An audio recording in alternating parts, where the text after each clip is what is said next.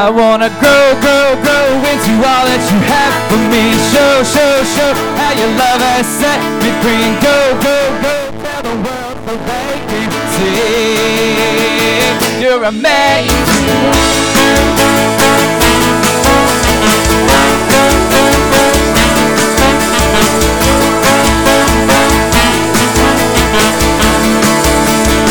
Shout it out, shout it out, you're never gonna let me go.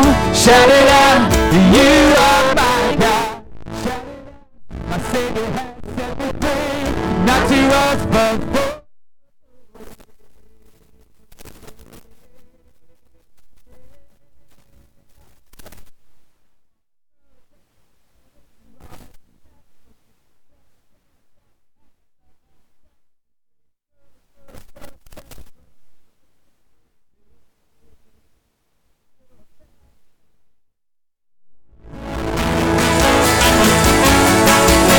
shout it out, shout it out, I want the world to sing. Shout it out, you have changed me. Shout it out, my lips will forever sing. Not to us, but for you.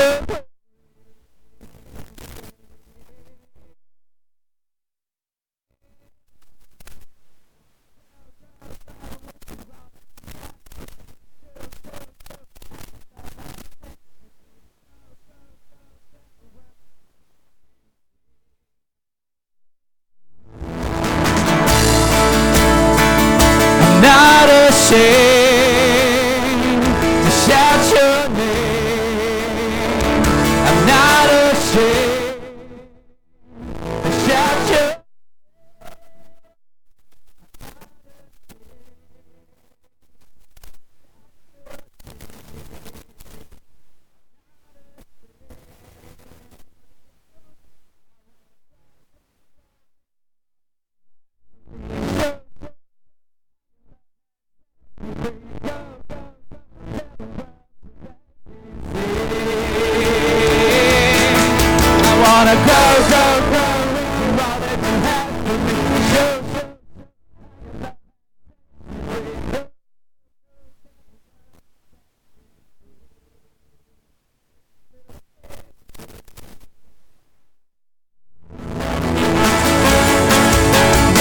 You're amazing.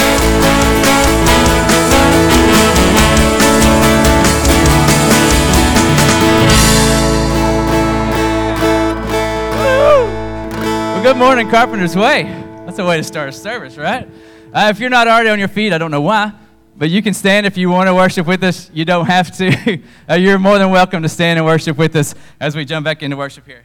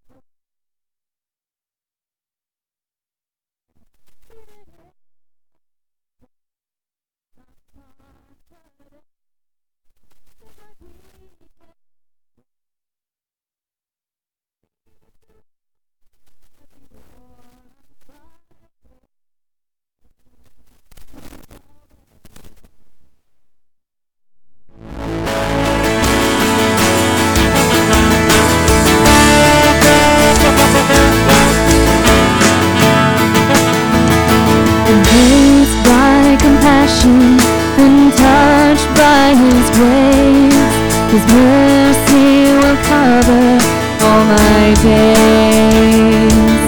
He understands my sorrows, discouragement and pain. He felt my temptation and overcame. He overcame.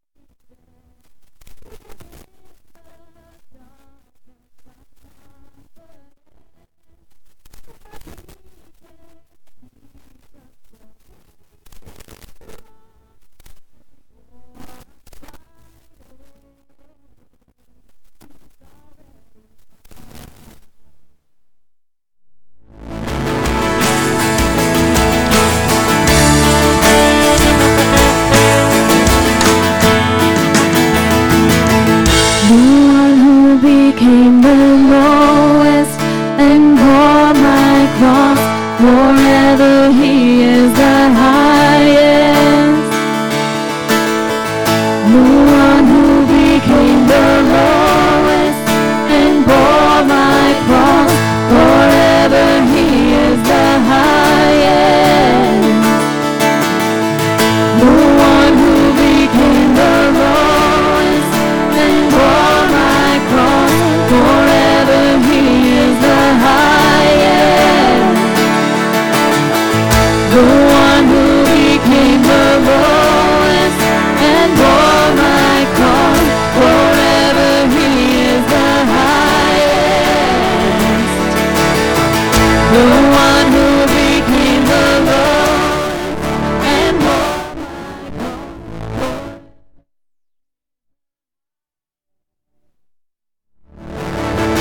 The one who became the lowest and bore my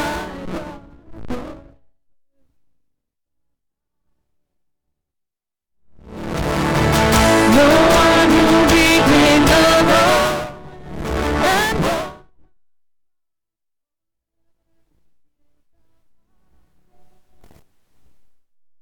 bore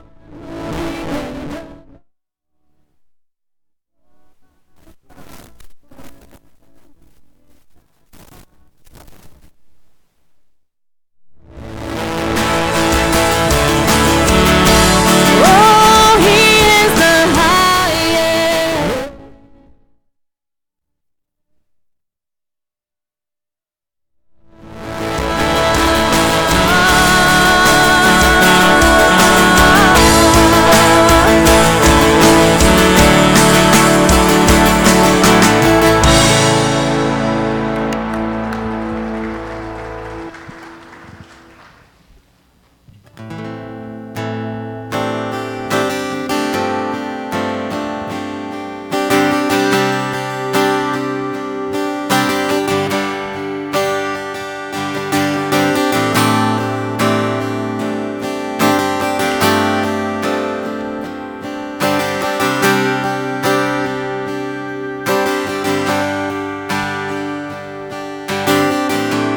May I run to no other refuge, no other rest for my soul.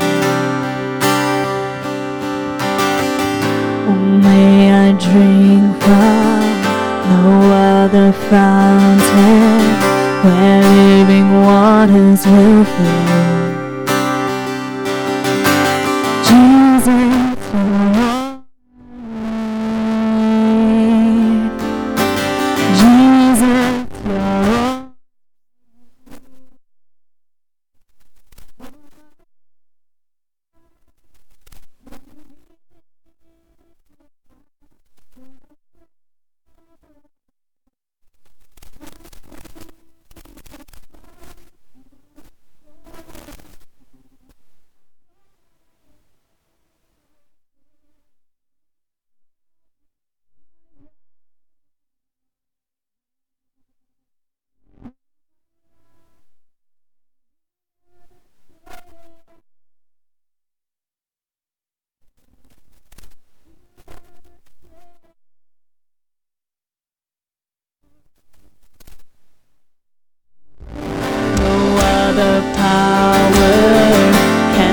the darkest, no other hand that can save. Forever faithful, your love is stronger.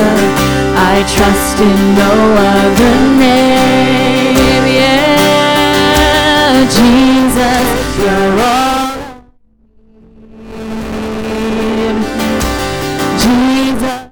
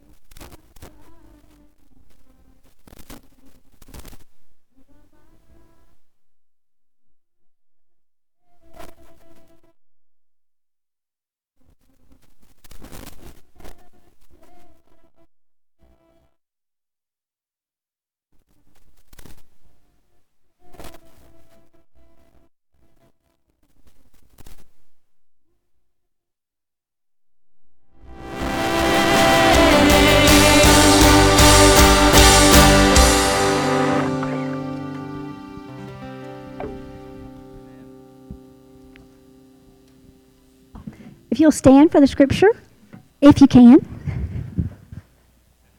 Read it along with me.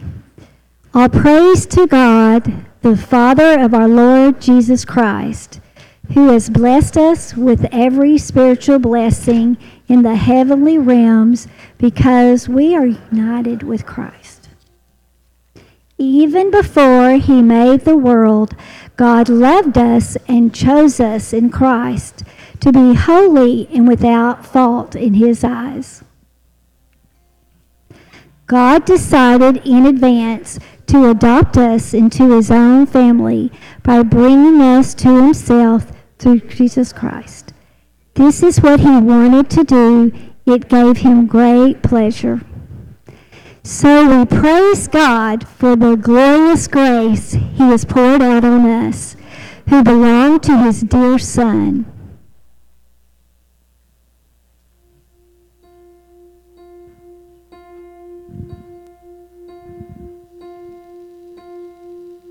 It takes his moment. All it takes is a word.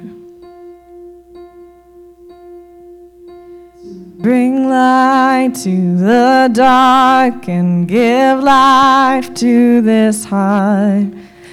Hope, you are peace to my soul. You're the one who sustains me. You're the voice speaking truth.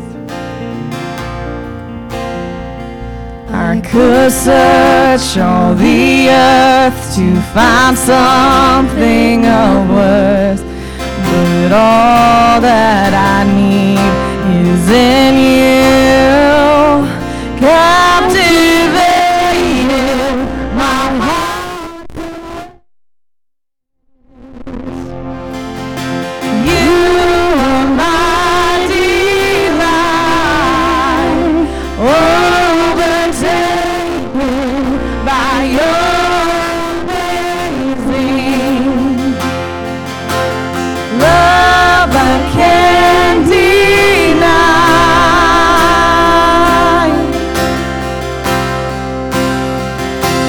Where you are, there is freedom. Where you are, there is joy. All the beauty and wonder that this world could offer cannot compare to you, Lord. Captivated, my heart's awakened. You are my delight,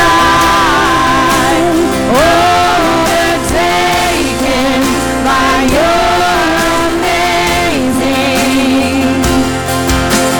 love I can't deny.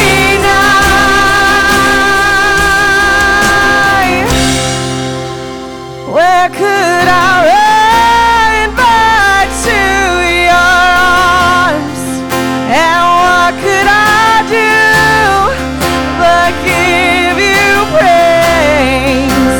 I will delight in who you are and all your ways.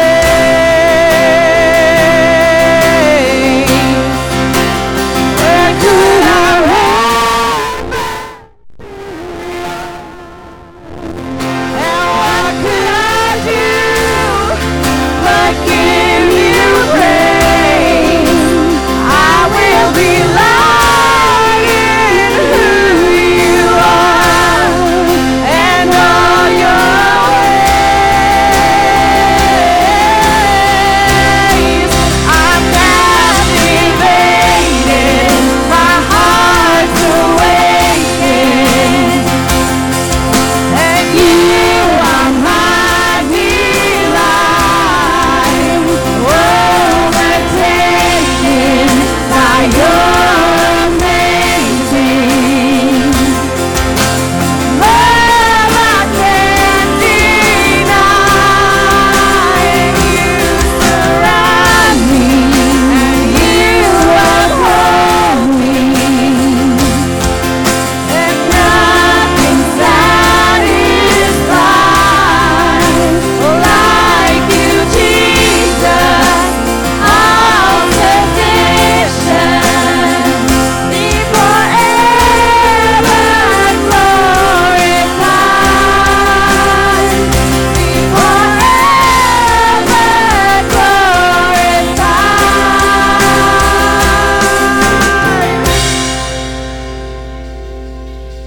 Takes is a moment. All it takes is a word.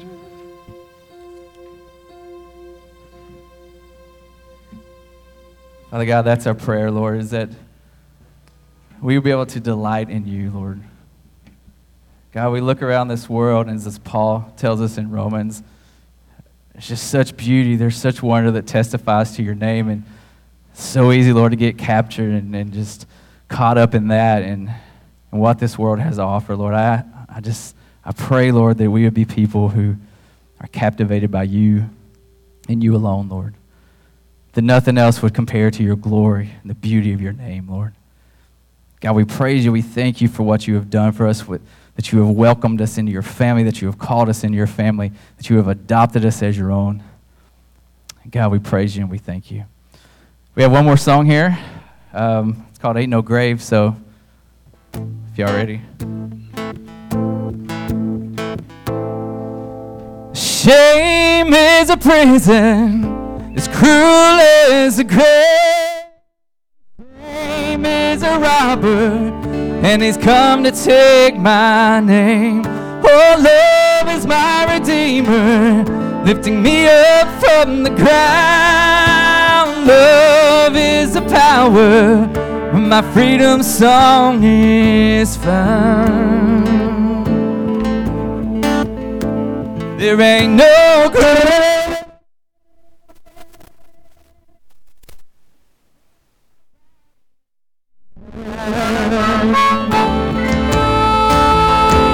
There ain't no grave.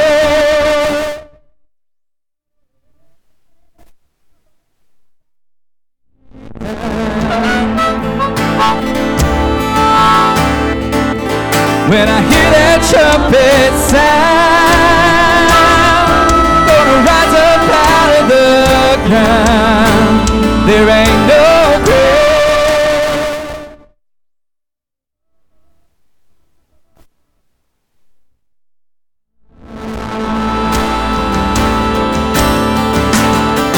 Oh, fear is a liar with a smooth and velvet tongue.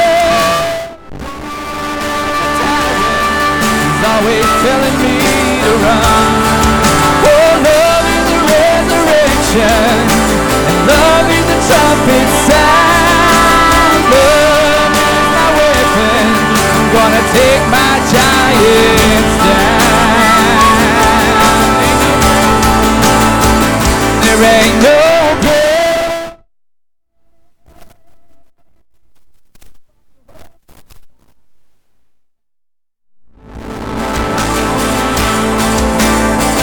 There ain't no grave.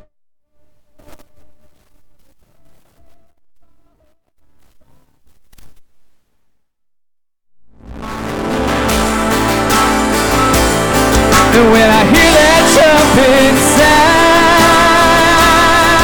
gonna rise up out of the ground. There ain't no grave.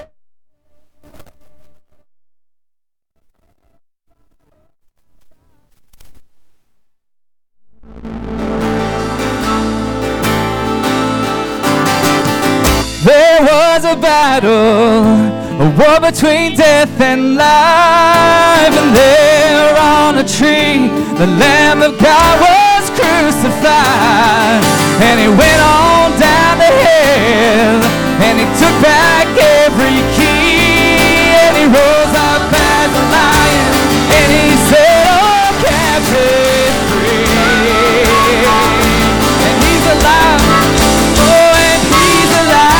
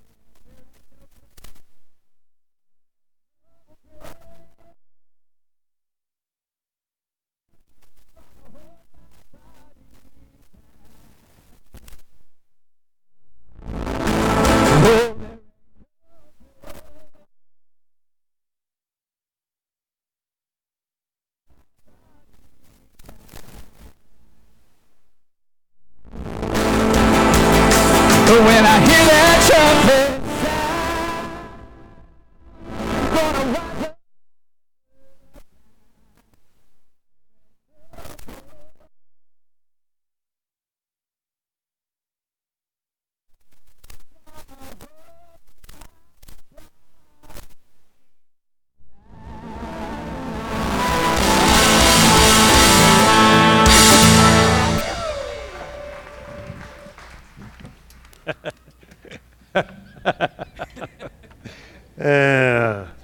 Dearly beloved. Adam, why don't you come on up here? I'm going to throw you guys a curveball in the back. He needs to use this mic over here, or one of these mics with the gray, because he has an announcement to make. I do. You got to turn it on. I want to ask Katie a question. Katie, when are you leaving us? Tomorrow morning you're leaving us. You did great this morning. Going back to where again? They're excited for you to leave. So going to the DR and starting school again and doing ministry again. She's one of our missionaries. So God bless you. Let me pray for you real quick. Lord Jesus, I thank you for the work that Katie is doing, and I thank you for the work you're doing in her and in the Dominican Republic. And we just thank you, Father, for how she could join us in leading worship this summer and especially this morning. And we pray you keep her safe and that her family wouldn't miss her too terribly much and would find the joy of knowing that she's in the midst of your will. In Jesus' name, amen. Will you have a safe trip back? Is your mic working? It's on. There it goes. There it goes. All right. Good morning, church. Hey. I'm glad to see all your smiling faces this morning. I have an announcement for you. Our youth ministry, our student ministry, is heading into a new season, the kickoff of school and the fall semester and everything. And so we are doing this Wednesday what I call the Rookie Bin, the Rookie Big Intro Night, okay? And this is really for all of our incoming sixth graders so that we can kind of orient them to the student ministry. What do we do on Wednesday nights and Sunday mornings, and what kind of events do we do, and what are we all about here in the student ministry? And so I'm going to be rolling out some new things for them, but it's unique this first time because it's kind of new for our entire group.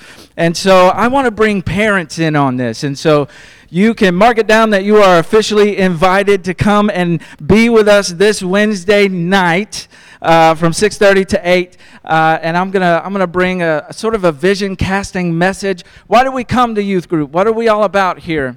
And so I'm going to talk a lot about purpose and what and so it will not only orient our sixth graders, but also all of our parents.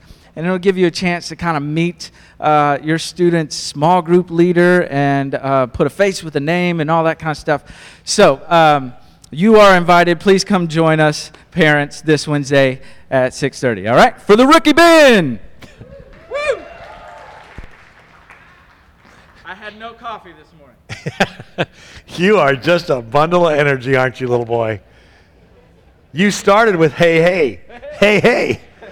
I used to be like that. Then I turned 40.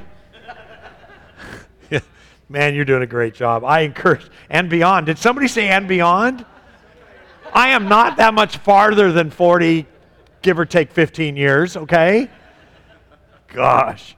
Wow. So one thing that he wanted me to say is if you're a parent of a teenager and you usually come to Wednesday night, go to be with the students Wednesday night. You can watch. We're having a blast on Wednesday nights. We are watching the second season of The Chosen together and discussing it. But if you have to miss a night, that's okay. You go be with the students. We're here to aid you in your parenting and your spiritual development of your student. So that's what we want to do. So you need to know what's going on in there so you know who to talk to if you have concerns or you just need prayer and encouragement. So make sure you hit it. And even if you're watching online and you have a teenage kid, why don't you join us Wednesday night, 6:30 in the student room, and we would love to have you join us. I do have a couple other announcements that I want to make. I did make this last week, but I want to, we have a different congregations every week, so let me make something clear. Our entryways have changed. You notice that there's been some construction. If you're used to going 95 miles an hour through the E-Tech parking lot, you can no longer go through there at 90 miles an hour. In fact, if you try, you're going to end up in an embankment or a concrete barrier.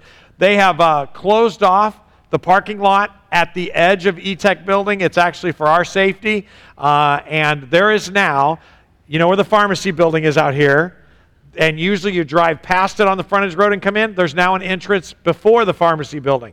And it is great, all that parking over there. So make sure you can exit and enter there. Also on the back of the building, you can even go past the student room, take a left, and you can go into Industrial Boulevard there. You can go straight out. So please pay attention. Don't close your eyes or look at your phone as you go into the parking lot, or you will end up in a concrete barrier.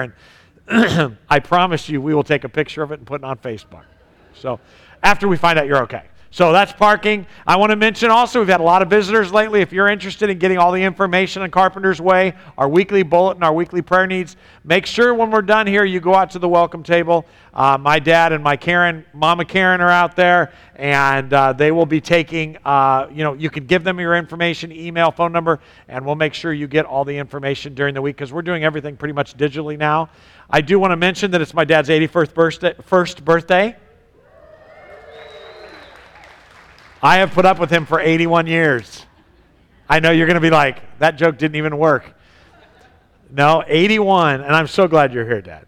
Even if your air conditioning hasn't worked for 3 weeks, you guys. I've invited them every night to come sleep at our house, but oh no, they're Californians. They're all strong. But happy birthday, Dad. I'm so glad you're here, and yeah. And Mama Karen, you do a good job taking care of him. So I'm going to break more rules than that. I'm getting personal this morning.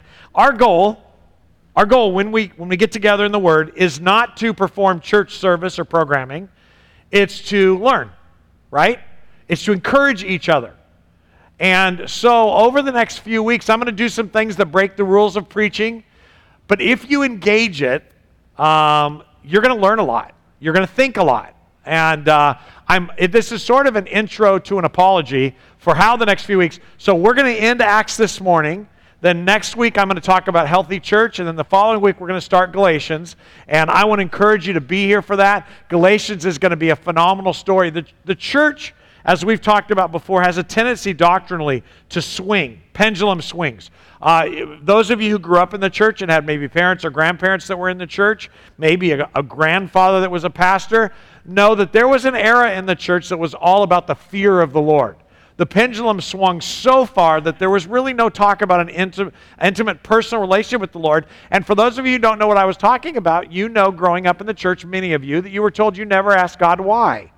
Well, relationships, you in fact do ask God why, and there's stories in Scripture where you wrestle with the Lord. Even Jacob wrestled with the Lord, and yes, his thigh was injured, but he got the answer to the question he was asking. And so Jesus encourages us to seek and to wrestle with him. Well, then the pendulum swung all the way the other way, and Jesus is now my lover and my best friend. The problem is, Jesus is not just your lover and your best friend, he's also God. He is the same yesterday, today, and forever. And so in the middle, it is the battle of the heart of the child of God, the follower of Jesus, not to live doctrinally, but to live following Jesus, right? It's good to have doctrine. We need to have doctrine. Doctrine is just a word that means the things that we believe based on Scripture. But the truth is, it is about an intimate relationship with God, remembering who He really is. And so we've got this pendulum that swings. And today in the church, not at Carpenter's Way necessarily, but in the church in general, we have gone now from the fear of the Lord, salvation, you don't want to go to hell, do you, to God loves you as you are and just come to Him no matter what your sin is. And that's true on its face, but the pendulum has swung so far that way now in the church that we're no longer calling people to repentance, which is what Jesus did. We'll talk about what repentance is. That's why we're going to do Galatians.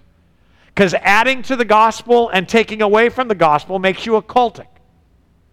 Adding to the gospel, legalism. Taking away from the gospel, not calling people to repent. Telling them that Jesus loves them as they are. That's not absolutely true. He loved them while they were yet sinners enough to die for them. But He sent the Holy Spirit to transform us from the inside out. He must not be satisfied with how we are.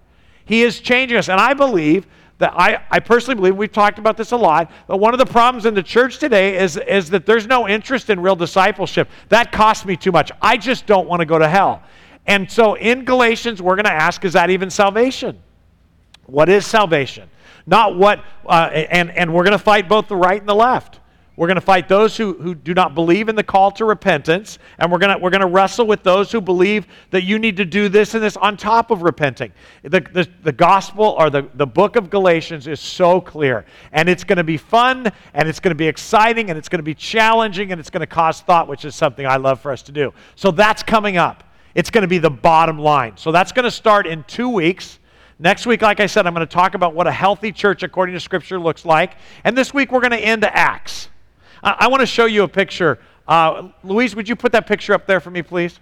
This is a drawing of the Spanish explorer, Hernando Cortés. Yes, I said it like I speak the language. This guy, in 1519, set out for what he did not know he would find, but the New World, and he found himself landing on what is now the eastern side of Mexico. Many of you probably, if you've studied world history, you know the story of this guy. It wasn't long after his arrival that he and those who went with him, and he took a band of followers who were also explorers and excited to find out the New World. They found that it was dangerous. There were already people living there who didn't want them there. There were animals that they had never dealt with before. The weather was difficult. And instead of turning around and going back, you will recall that this is the guy who burned his ships. Do you remember that, any of you?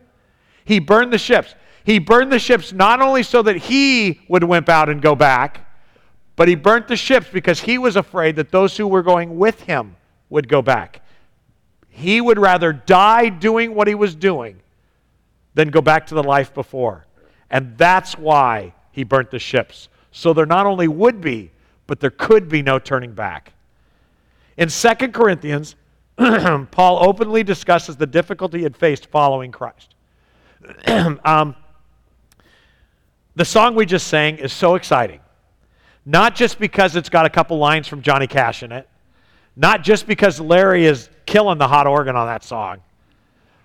But because it's so true. Satan has us so afraid, and sometimes it's fun to sing a song that says, you can't keep my body down. You may be able to take my life, but you can't touch my soul. And so as you listen to the words, the more we sing it, the more it just wakes your soul up. Somebody started clapping in the middle when it talks about the resurrection. We should clap when we sing about the resurrection. We should go, yeah, that's my hope. Our hope is not found in the next election. While that may make life more comfortable, it's not where our hope is found. Our hope is found in what God has promised us and has done and is doing in us. Our hope is settled business, you guys. That's what Galatians is going to be about. It's not business in the process of being settled. It is settled business, and that is where our hope lies. And the problem is that too often we are told only half the story, the kind of story that sells. The truth is, following Jesus, in one of The Chosen, I know The Chosen, it's fiction, but it's based upon Scripture, and so much of the lines are based on truth. Jesus said in the series on the second season, in the first episode, he looks at a guy who chooses not to be a follower and whose daughter is following. He said, to those who have not chosen to follow, I ask nothing of. But to those who follow, I will ask everything of.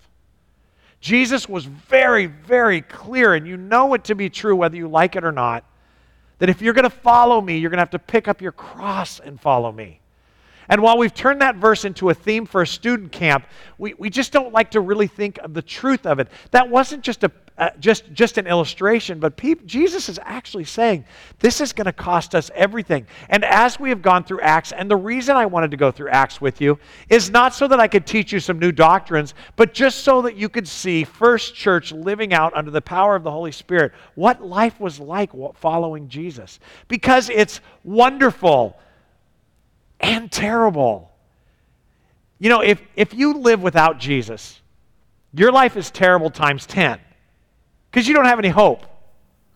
If you live life with Jesus, yeah, there is a new set of issues on top of the regular set of issues, but we've got God at the end who is calling us home. And there is hope in that. There's joy in that. At the end of the day, we know we have purpose and calling, and that's exciting. Paul defined his life in 2 Corinthians. There's been a group of people who've come in and begun to attack him. And he's in prison when he writes this. And he's in prison and people are saying, see, God's judging him. So he writes to his followers in the church of Corinth to say, look, that's not true. In fact, let me tell you about my life that they haven't even mentioned. And he says, I have worked harder. I've been put in prison more often, been whipped times without number, and faced death again and again. 5 different times the Jewish leaders gave me 39 lashes. 3 times I was beaten with rods. Once I was stoned. 3 times I was shipwrecked. Once I spent a whole night and a day adrift at sea. I have traveled on many long journeys. I have faced dangers from rivers and robbers. I have faced danger from my own people, the Jews, as well as from the Gentiles. I have faced danger in the cities, in the deserts, and on the seas. And I have faced danger from men who claim to be believers but are not. I have worked hard and long, enduring many sleepless nights. I've been hungry, thirsty, and have often gone without food. I have shivered in the cold without enough clothing to keep me warm. Then besides all of this, I have the daily burden of my concern for the churches. Who is weak without my feeling of weakness? Who has been led astray, and I do not burn with anger? If I must boast, though, I would rather boast about the things that show how weak I am. You see, that's the problem with this life in Christ. It's upside down against everything our flesh says. Our flesh says that a stronger, talented person is the most effective person for the gospel, but not when God's doing the work. It's the opposite everything. You love your enemy in our kingdom. You serve those who mistreat you. You don't rise up and kill your enemies. You trust God to them. It's the opposite. Every instinct we have in Jesus' teaching seems to be the opposite, and that's why we refer to it here, and the Bible Project refers to it as the upside-down kingdom. Our King came to serve, not to be served. He came to die and not to live. That's weird.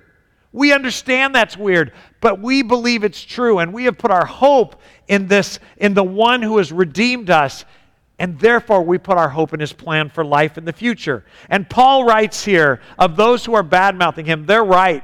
They are so right.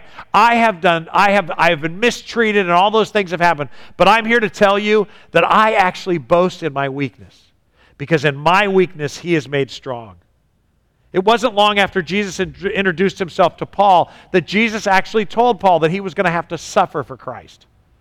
It really wasn't long into the ministry with the disciples that he explained to them that they would have to be, that they would be persecuted, that they would face trouble. And the story goes on, and we are told that in 1st and 2nd Peter, in 1st and 2nd Corinthians, in the book of Romans it talks about being a living sacrifice. Over and over and over we're talking about this.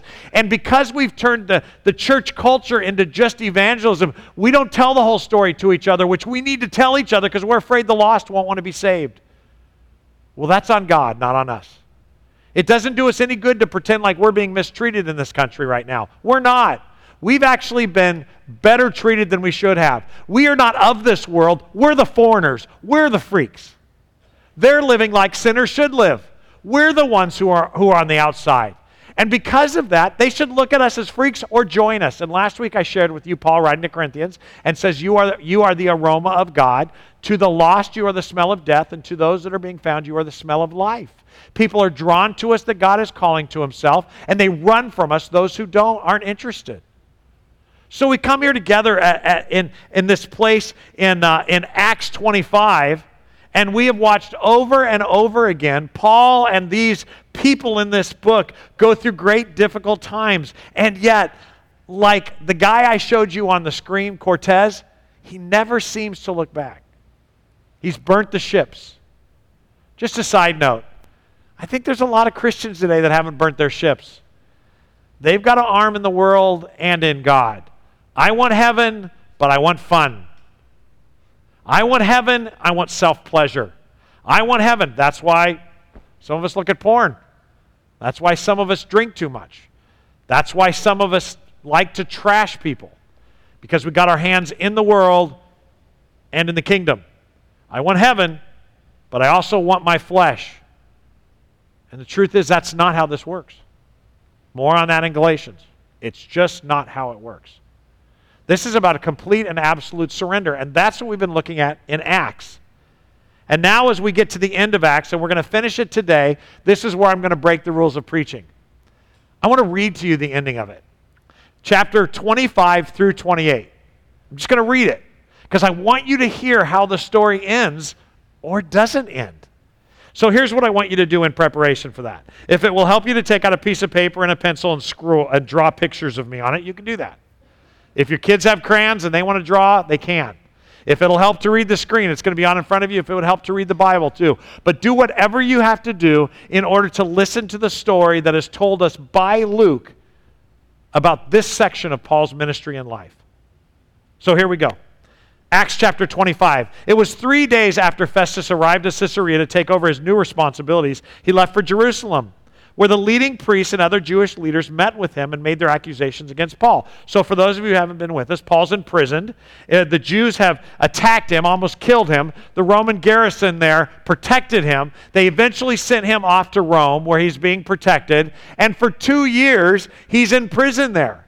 He's in prison there because Felix doesn't want to offend his Jewish followers, but he also doesn't think Paul's done anything wrong. So it told us in last week's message that over and over they meet, and his wife is a Jew, and so they have lots of conversations about Jesus Christ and about the Messiah, and so he spends 2 years. Then he's taken out of that role, and this guy Festus takes over, and a week after he comes, he kicks right in to deal with this guy Paul in prison. So he takes on his new responsibilities.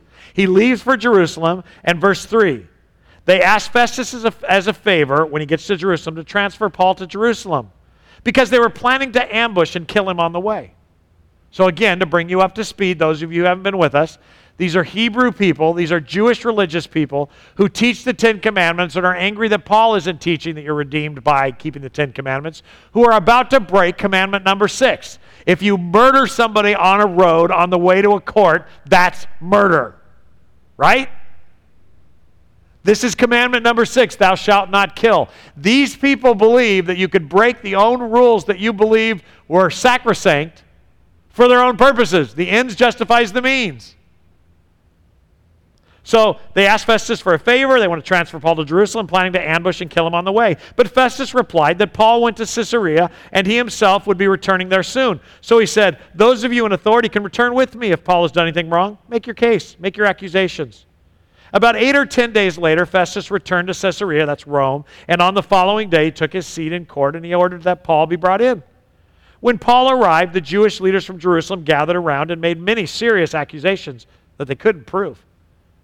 Paul denied these charges. I'm not guilty of any crime against Jewish laws or the temple of the Roman government, he said. Then Festus, wanting to please the Jews, asked him, are you willing to go to Jerusalem and stand trial before me there? But Paul replied, no. This is the official Roman court, so I ought to be tried right here. You know very well that I'm not guilty of harming the Jews. If I've done something worthy of death, I don't refuse to die. But if I'm innocent, no one has the right to turn me over to these men to kill me. I now appeal to Caesar. Festus conferred with his advisors and then replied, very well, you have appealed to Caesar, and to Caesar you will go. So just a side note, I know that a lot of you have heard this story, have heard that that's an official thing. It is. But in no way was Festus required to actually send him to Rome. He was not required. That's why he met with his advisors here to talk about whether he had enough defense to send him on to Caesar. So that's what happens here. A few days later, King Agrippa arrived with his sister Bernice to pay their respects to Festus. Bernice sounds like a lady from the 60s. During their stay of several days, Festus discussed Paul's case with the king. All right, so don't let the word king throw you off. This is weird. Roman government is weird. I'm going to explain it.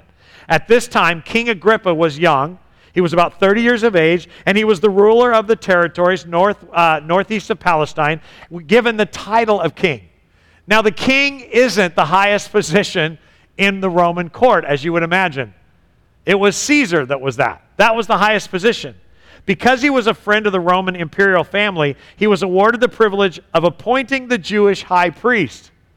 Okay, let that sink in. So the Jewish high priest was appointed by kings who were regional leaders.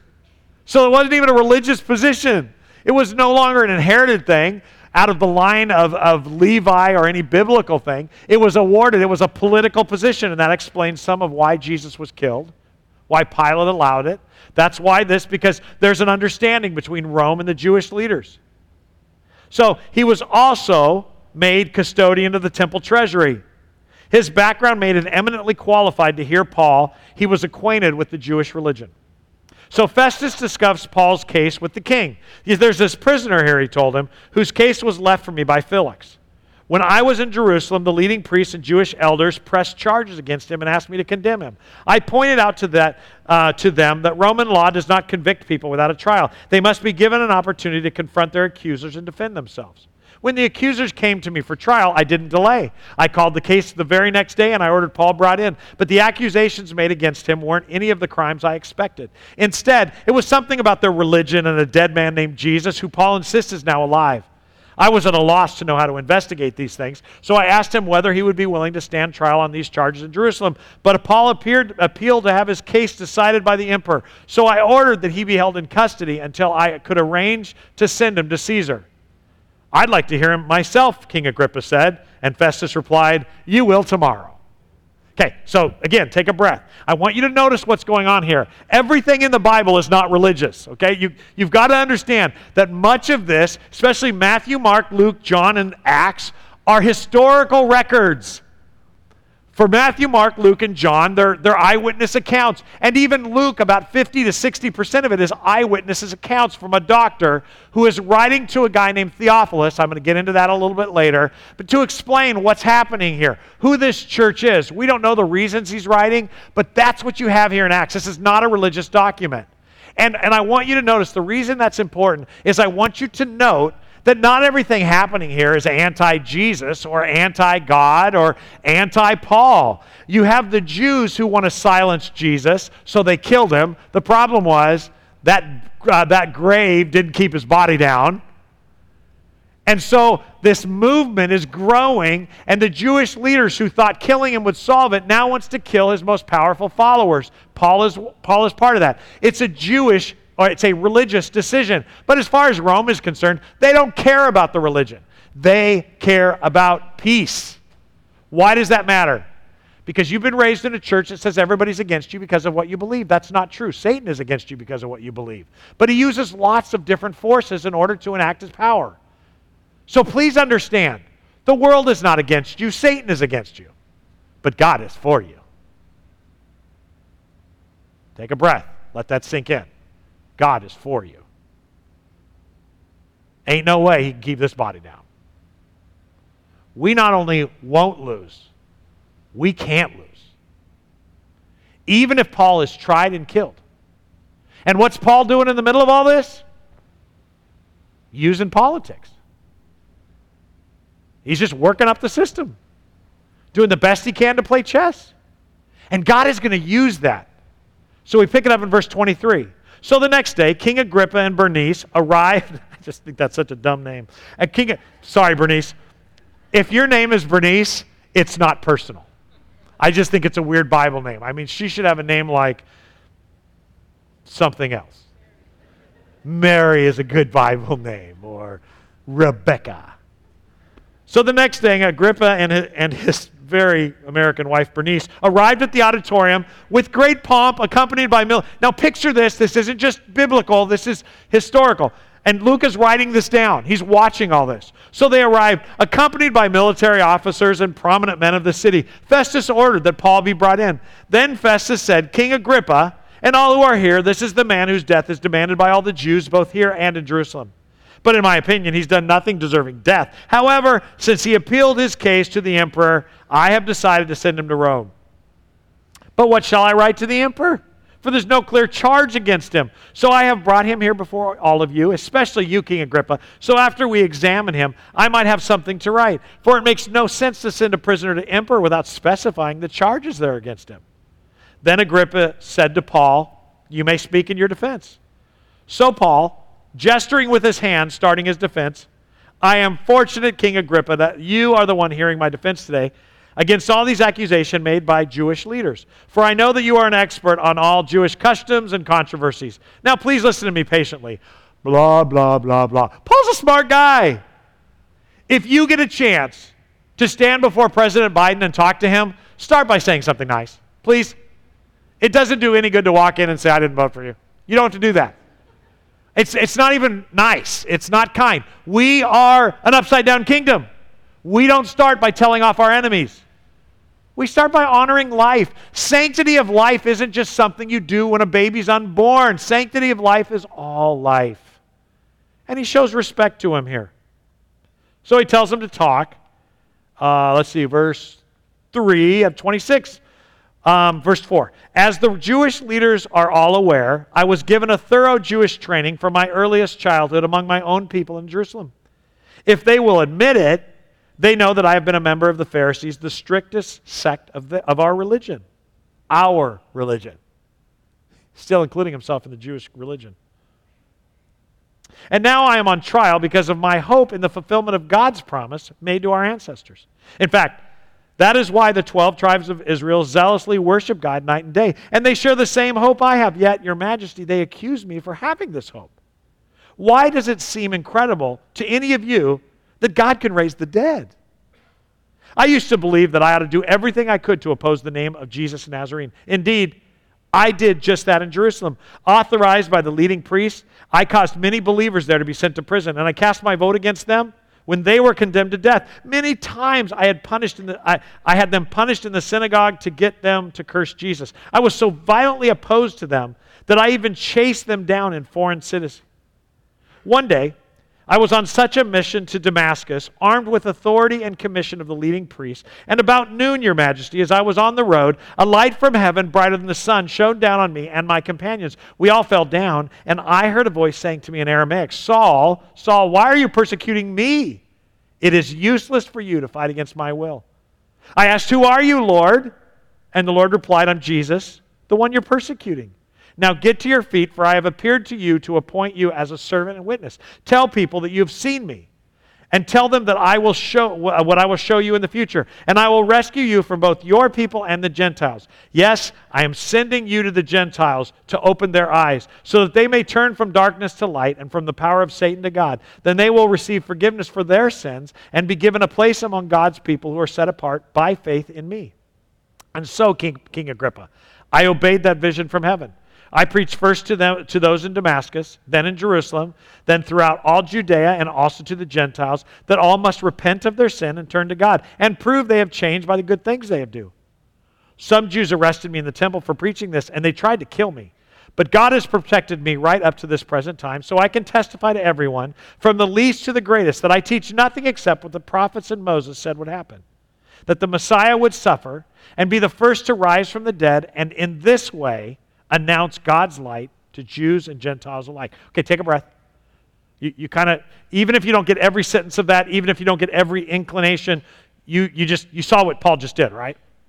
He starts with respect, and then what does he do? What has he just done? He told a story, right?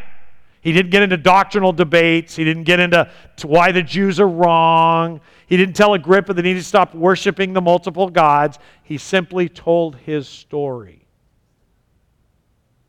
And that's what we call witnessing. Witnessing is not going to EE and being trained in how to take a survey. It's not just in learning how to witness the Romans road. It's been hijacked. Witnessing, according to Paul, is simply telling your story. And that they're invited to join you. That's it. We've made it so dang complicated. Everything in the modern church has become a program. This isn't a program. Yes, they practice, but that's not why they lead worship. If we have to just do it at the piano, we'll do it at the piano. If we have to do it a cappella, we'll do it a cappella. You caught that. If we have to just stand here and read the Scripture, we'll just stand here and read the Scripture. Brothers and sisters, it's time for the church to wake up and quit pretending this is a program that God ordained. What He's ordained is the family and children of God. And we go out there and we live, and some of you are teachers. God bless you. Ooh, you had Meet the Teacher. A lot of you are smiling, and some of you are gnashing of teeth. It's hard. But that's why it's a mission. Of course it's hard. As this culture makes it more and more difficult for us to do program evangelism, you are the evangelist. Well, I'm not trained. I don't know what to say. Just go live it. Let the Holy Spirit work through you. And even if you end up in jail, all you got to do is tell the truth. That's all Paul's doing. Paul isn't worrying about dying on this day. He actually says that God has protected him. And last time I remember, a couple chapters ago, he actually was almost beat to death. You see, Paul was fully invested in the mission work of God. Are we? It's so easy to say that's church, but this is my life. They're the same. Again, that's why we're doing Galatians, because we've allowed Satan to separate our religious life and our spiritual life and our secular life, and they're all one. They've all been renewed. We have crucified, like Paul, the old life, and we've been resurrected into a new life, and everything is his. And it's not complicated. I don't know, Pastor, we're talking about suffering. I won't know what to say. Just do what Paul did. Tell him how you got there. He doesn't say anything magical here. At the end, he says, he sent me to the Gentiles, and I'm here today to tell you, you can join us. This is what it looks like to witness. It's not a program or a doctrinal argument. It's simply telling what you've seen, heard, and experienced. So that's why you need to experience it yourself. That's why this has to be more than church attendance. It's got to be a personal, intimate walk with God. You deal with God like you deal with your husband or your wife. We don't have to pray every time with our hands folded and our eyes closed. Talk to him while you're driving, while you're cutting down a tree, while you're teaching a class, while the kids are taking a lesson, while your children are screaming. Talk to God. Invite him in to help. Give me wisdom and instruction. Get involved. Let the Holy Spirit take your life. He is there if you're saved. And I think for too long we have trained the Holy Spirit out of you. You're not foolish. You're inhabited. It used to be, and it doesn't happen here much anymore, and I'm glad for that. But there was a day in ministry when somebody had a cousin that was dying, they would call me to go to the bedside. And I started asking, okay, I'll be glad to go, but have you witnessed to them? No, they wouldn't hear it from me. You know, it would cause problems in my family. No, it's your job. It's your mission field. Wait for God to show you when, but don't be afraid to do your work. Remember, Paul was invited by King Agrippa to speak. He didn't just take over the room. So we pick up. Verse 24. And to the witness, the testimony of Paul here, look at King Agrippa, or look at Festus's response. Paul, you're insane. Too much study has made you crazy. But Paul replied, I'm not insane, most excellent Festus. What I'm saying is sober truth. And King Agrippa knows about these teachings. I speak boldly, for I am sure these events are all familiar to him, for they are not done in a corner. King Agrippa, do you believe the prophets? I know you do. So take a deep breath before we go to the next verse. Not yet, Louise. It's a big next verse here. Paul knows this guy. And he knows that he's been studying. King Agrippa, do you believe in the prophets? I know you do. That's why Agrippa wanted to meet him. You want to know what happens at this moment? Put the next verse up there. Agrippa interrupted him. Do you think you can persuade me to become a Christian so quickly? What's that line? I think it's Shakespeare. Methink thou dost protest too much. He jumps forward. Stop it, Paul. You think you can convince me today to follow your Jesus? Paul already knows this guy's interested. And boy, did he hit it there. Man. Verse 29, Paul replies, I would not have thought of this, but this is just the Holy Spirit. Whether quickly or not, I pray to God that both you and everyone here in this audience might become the same as I am, except for these chains. It's witnessing. It's testimony. You trying to convince me? Yeah. And everybody here, including the high priest. See, that's what we do. We don't hold on to life too tight. We hold on to Jesus tighter. Then the king, the governor, and Bernice. Come on, you're going to laugh every time you read that now. Isn't it weird? It keeps announcing her. It couldn't be the king and his group. It's the king, the governor, and Bernice. She must have been something. I just picture her as Mrs. Cleaver. And all the others stood and left. As they went out, they talked it over and agreed, this man hasn't done anything to deserve death or imprisonment. And Agrippa said to Festus, he could have been set free if he hadn't appealed to Caesar. It's not on us. When the time came, we set sail for Italy. Okay, here we go. Just follow along. Paul and several other prisoners were placed in the custody of a Roman officer named Julius, a captain of the imperial regiment. Aristarchus, a Macedonian from Thessalonica, was also with us. We left on a ship. How does Luke know all this? He was there. He followed. We left on a ship whose home port was a weird name, on the northwest coast of the province of Asia. It was scheduled to make several stops at ports along the coast of the province. The next day, when we docked at Sidon, Julius was very kind to Paul, and he let him go ashore to visit with friends so they could provide for his needs. Putting out to sea from there, we encountered strong winds that made it difficult to keep the ship on course, so we sailed north of Cyprus between the island and the mainland. Keeping to the open sea, we passed along the coast of Sicilia and Pamphylia, leading to Myra in the province of Lycia. There, the commanding officer found an Egyptian ship from Alexandria who was bound for Italy, and he put us on board. So you know what's going on. I mean, there's a lot of detail here, but what's going on is he's being sent to meet with Caesar. Where's Caesar? He's in Italy, in Rome, the capital. He's going there. And so Luke, who's bored, is recording everything that happens. So, verse 6 or 7. We had several days of slow sailing, and after great difficulty, we finally near Sidus. But the wind was against us, so we sailed across to Crete and along the sheltered island coast of the island past the Cape of Salome. We struggled along the coast with great difficulty and finally arrived at Fair Havens near the town of Lacia. We had lost a lot of time. The weather was becoming dangerous for sea travel because it was so late in the fall, and Paul spoke to the ship's officers about it. Men, he said, I believe there's trouble ahead if we go on. Shipwreck, loss of cargo, and danger to our lives as well. But the officer in charge of the prisoners listened more to the ship's captain and the owner than to Paul. And since Fair Havens was an exposed harbor, a poor place to spend the winter, most of the crew wanted to go on to Phoenix, farther up the coast of Crete, and spend the winter there. Phoenix was a good harbor with only a southwest and northwest exposure. Luke, you're overriding this. It's important, though. When a light wind began blowing from the south, the sailors thought they could make it. So they pulled up anchor and sailed close to the shore of Crete. But the weather changed abruptly, and the wind of typhoon strengthened, called a northeaster, burst across the island and blew us out to sea. The sailors couldn't turn the ship into the wind, so they gave up and let it run before the gale. We sailed along the sheltered side of the small island called Cauda, where there was great difficulty, so we hoisted aboard the lifeboat being towed behind us. Then the sailors bound ropes around the hull of the ship to strengthen it. They were afraid of being driven across the sandbars of Cyprus off the African coast, so they lowered the sea anchor to slow the ship and were driven before the wind.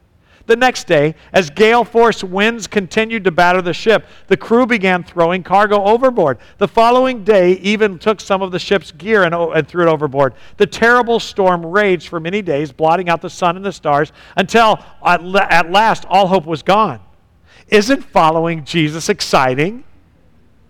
Now, let me ask some questions that none of us are thinking of. Number one, isn't it a waste for God to waste 3 months of Paul's life putting him on a ship that's running amok? When he's God, he can do anything he wants. We have no idea what he's doing on the ship at this point, but I assure you he's doing ministry or throwing up. You may be right now in the place that Paul is. I'm glad for this detail, because you might be right now on a ship going, why am I here? Get me to Italy, let me talk to the king. Or you might be going, I'm about to board a ship. I don't know what's going on. Have you seen my class? My kids are crazy. Their parents are crazier. Whatever you're doing right now that's going on in your life, you might feel like you're on a ship being wasted. Well, welcome to Paul's world. This is the world of following Jesus, you guys. Getting cancer, getting sick, having your car blow up, having 5 things go down in your home. Those are all part of life, and God is ordaining them if you're his child. And there's 2 ways we can look at it. We can blame Biden or Trump, or we can keep just holding on and doing the best we can. I'm sorry that too many guys like me make it sound like every day is a Billy Graham moment. It's not. There's a lot of middle of days that are Paul moments of being at sea in a terrible storm. So what am I supposed to do? Do what Paul did. Hold on. Verse 21. No one had eaten for a long time, I'll bet. You ever been seasick? Finally, Paul called the crew together and he said, men, you should have listened to me in the first place and not left Crete. That That's funny. That's exactly what I would have been thinking. But this guy's got guts to say it. Don't you love somebody when you're about to die going, I told you we shouldn't have gone on this trip? That's basically what we just heard.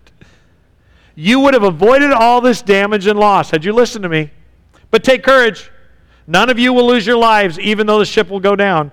For last night, an angel of God to whom I belong and whom I serve stood beside me. And he said, don't be afraid, Paul, for you will surely stand trial before Caesar. What's more, God in his goodness has granted safety to everyone sailing with you. So take courage, for I believe in God. It will be just as he said, but we will be shipwrecked on an island. It was about midnight. On the 14th night of the storm, that stinks, 14 nights of this part of the trip. He's been at sail for a couple months already. This is bad. As we were being driven across the Sea of Adria, the sailors sensed land was near. They dropped a weighted line and found that the water was 120 feet deep. But a little later they measured again and found it was only 90 feet deep. At this rate, they were afraid that we would soon be driven against the rocks along the shore, so they threw out 4 anchors from the back of the ship and prayed for daylight. Now they're religious. Then the sailors tried to abandon the ship. They lowered a lifeboat as though they were going to put out anchors from the front of the ship. But Paul said to the commanding officers and soldiers, you will all die unless the sailors stay aboard. So the sailors cut the ropes of the lifeboat and let it drift away. Just as day was dawning, Paul urged everyone to eat. You have been so worried that you haven't touched food for 2 weeks, he said. Please eat something now for your own good, for not a hair of your heads will perish. Then he took some bread, gave thanks to God before them all, and broke off a piece and ate of it. Sounds like communion. Then everyone was encouraged and began to eat, all 276 of us who were aboard. Faithful to the end, even when he isn't doing anything. How about you? How about you? How you doing in the midst of your storm? Well, this isn't fair. This isn't fair. It's not fair. I have no idea what good comes out of this, except that we can read it and laugh about it. But you and I have both been in situations where like, God, what good could possibly come from this? And God goes, that's none of your concern. What is your concern is you gave yourself to me, so trust me. After eating, the crew lightened the ship further by throwing the cargo of wheat overboard. I don't know. Am I the only one who thought if you haven't eaten much that you don't want to throw the food over? When morning dawned, they didn't recognize the coastline, but they saw a bay with a beach and wondered if they could get to shore by running the ship aground. So they cut off the anchors and left them in the sea. Then they lowered the rudders, raised the foresail, and headed toward shore. But they hit a shoal and ran the ship aground too soon. The bow of the ship struck fast when the stern was repeatedly smashed by the force of wind and began to break apart. The soldiers wanted to kill the prisoners to make sure they didn't swim ashore and escape. But the commanding officer wanted to spare Paul, so he didn't let them carry out their plan.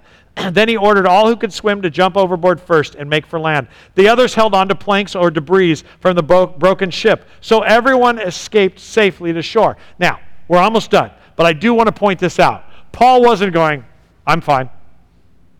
That's not what's going on this ship. Paul is holding on for dear life. Paul is scared. Well, how can you say that? The verse doesn't say he's not scared. Listen, he's a dude. Nobody wants to die. Nobody wants to drown. And yes, he's heard from God that everything's going to be just fine. But so have you. This is a life we're living. It's a real life. And there's a reason why God came to him and told him to be encouraged. There's a reason that the Lord comes and says it's going to be okay. This is hard. This life here is hard. It can be even harder to some degree, while with hope, if you're a child of God. Because you look up in heaven and you go, what's going on? It's okay. It's okay. So they all go overboard. Some swim to shore. Some are holding on to planks or debris from a broken ship. But everyone escaped safely to shore, chapter 28. Once we were safe on shore, we learned that we were on the island of Malta. The people of the island were very kind to us. It was cold and rainy, so they built fire on the shore to welcome us. As Paul gathered an armful of sticks and was laying them on the fire, a poisonous snake, driven out by the heat, bit him on the hand. To which Paul said, "You gotta be kidding me." Seriously. Bit him on the hand. You just about shipwrecked me. The Jews want to kill me. They rip me apart. You got these Gentile dogs saving me. Now I have to go meet with Caesar and a snake on top of it, God? You've never felt that, have you? What else could happen to me today? Wait, I'm not going to ask. Okay, Lord, I've had enough. It bit him on the hand. The people of the island saw it hanging from his hand and said to each other, a murderer, no doubt. Though he escaped the sea, justice will not prevent him to live. But Paul shook off the snake into the fire and was unharmed. I want you to know, I'd have jumped in the fire. I hate snakes. The people waited for him to swell up or suddenly drop dead, but when they had waited a long time and saw that he wasn't harmed, they changed their mind. He's not under judgment. He's God. You think people are confused? Always have been. Near the shore where we landed was an estate belonging to some guy. That is a definitely Roman-sounding name. The chief official of the island. He welcomed us to treat us kindly for 3 days. As it happened, his father was ill in fever and dysentery. Paul went in and prayed for him and laid hands on him, and he healed him. Then all the other sick people on the island came and were healed. As a result, we were showered with honors, and when time had come to sail, people supplied us with everything we would need for the trip. So what is Paul's life at this point? Holding onto a boat for dear life, making sure the people eat on the ship, gathering wood for a fire, being bit by a snake, and healing a sick man, all in a day's work for the man of God. Welcome to the life of following Jesus. A tough life, but what a life. It was 3 months after the shipwreck that we set sail on another ship that had wintered at the island. This has been going on for 3 months now. It was an Alexandrian ship with the twin gods as its figurehead. Our first stop was in Syracuse, where we stayed 3 days. From there, we sailed across to Rhegium. A day later, a south wind began blowing, so the following day we sailed up the coast to Puteoli. There we found some believers who invited us to spend a week with them, and so we came to Rome. The brothers and sisters in Rome had heard we were coming, and they came to meet us at the Forum of the Appian Way. Others joined us there at 3 taverns, not good Baptists. When Paul saw them, he was encouraged and he thanked God. See, there's good days in the middle, isn't there? When we arrived in Rome, Paul was permitted to have his own private lodging, though he was guarded by a soldier. 3 days after Paul's arrival, he called together the local Jewish believers. He said to them, brothers, I was arrested in Jerusalem and handed over to the Roman government, even though I had done nothing against our people or the customs of our ancestors. The Romans tried me and wanted to release me because they found no cause for death sentence. But when the Jewish leaders protested the decision, I felt it necessary to appeal to Caesar, even though I had no desire to press charges against my own people. I asked you to come here today so that we could get acquainted and so I could explain to you that I'm bound with this chain because I believe that the hope of Israel, the Messiah, has already come. They replied, we've had no letters from Judea or reports against you from anyone who's come here, but we want to hear what you believe. For the only thing we know about this moment is that it is denounced everywhere. So a time was set, and on a day a large number of people came to Paul's lodging. He explained and he testified about the kingdom of God, and he tried to persuade them about Jesus from the Scriptures. Now you know why you need to know the Scriptures. Using the laws of Moses and the books of the prophets, he spoke to them from morning until evening. Some were persuaded by the things he said, but others did not believe. After they had argued back and forth among themselves, they left with a final word from Paul. The Holy Spirit was right when he said to your ancestors through Isaiah the prophet, go and say to his people, when you hear what I say, you will not understand. When you see what I do, you will not comprehend. For the hearts of people are hardened and their ears cannot hear. And they have closed their eyes so that their eyes cannot see, and their ears cannot hear, and their hearts cannot understand, and they cannot turn to me and let me heal them. So I want you to know that this salvation from God has also been offered to the Gentiles, and they will accept it. For the next 2 years, Paul lived in Rome at his own expense. He welcomed all who visited him, boldly proclaiming the kingdom of God and teaching about the Lord Jesus Christ. And no one tried to stop him. End of Acts. Which, if you think about it, is kind of a weird ending, isn't it? I mean, we're not exactly sure of what Luke's intent was in writing this, but I wonder if Theophilus was part of Caesar's court. He could have been writing this to explain how he got into his court, because that's where the story ends. He's in Rome. He's about to stand before Caesar. And he wants at least somebody in the court to understand. Luke's his friend. Luke's on this journey. Luke doesn't want to see his buddy killed. He could have written this for that. Whatever it is, whatever the reason, isn't it interesting that this story doesn't end? You know why I think it doesn't have a proper ending? Because the book of Acts is not about Paul. It's about the Holy Spirit. And what he will do and can do through a man or men or women who are fully surrendered to him. The book of Acts is not about, as you've been told, extraordinary men who did extraordinary things for God. It's about ordinary men who are called and empowered by an extraordinary God to do extraordinary things. Superhuman things. To hold on to faith. To trust when it seems ridiculous to trust. To even survive things that nobody should survive. Knowing that God has a plan. The story of Acts is about ordinary men who were called and empowered by an extraordinary God to do extraordinary things. This story has no end because the story isn't done being written. You see, the story of the church, God using individual people to tell the world of himself, isn't done until the last chapter of Revelation. We have a chapter. You have a chapter. Carpenter's Way has a chapter. The question is, what's being written about us? Are we faithful? Are we enduring? Are we afraid? Are we wishy-washy? What's our chapter say? It's not done being written. In 2 Corinthians 5, and I end with this, Paul wrote this. What this means is that those who have become Christians have become new people. They're not the same anymore, for the old life is gone and a whole new life has begun.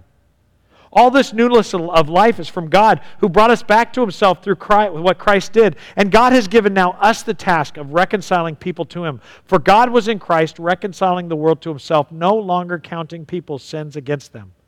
This is the wonderful message he has given us to tell others. We are Christ's ambassadors.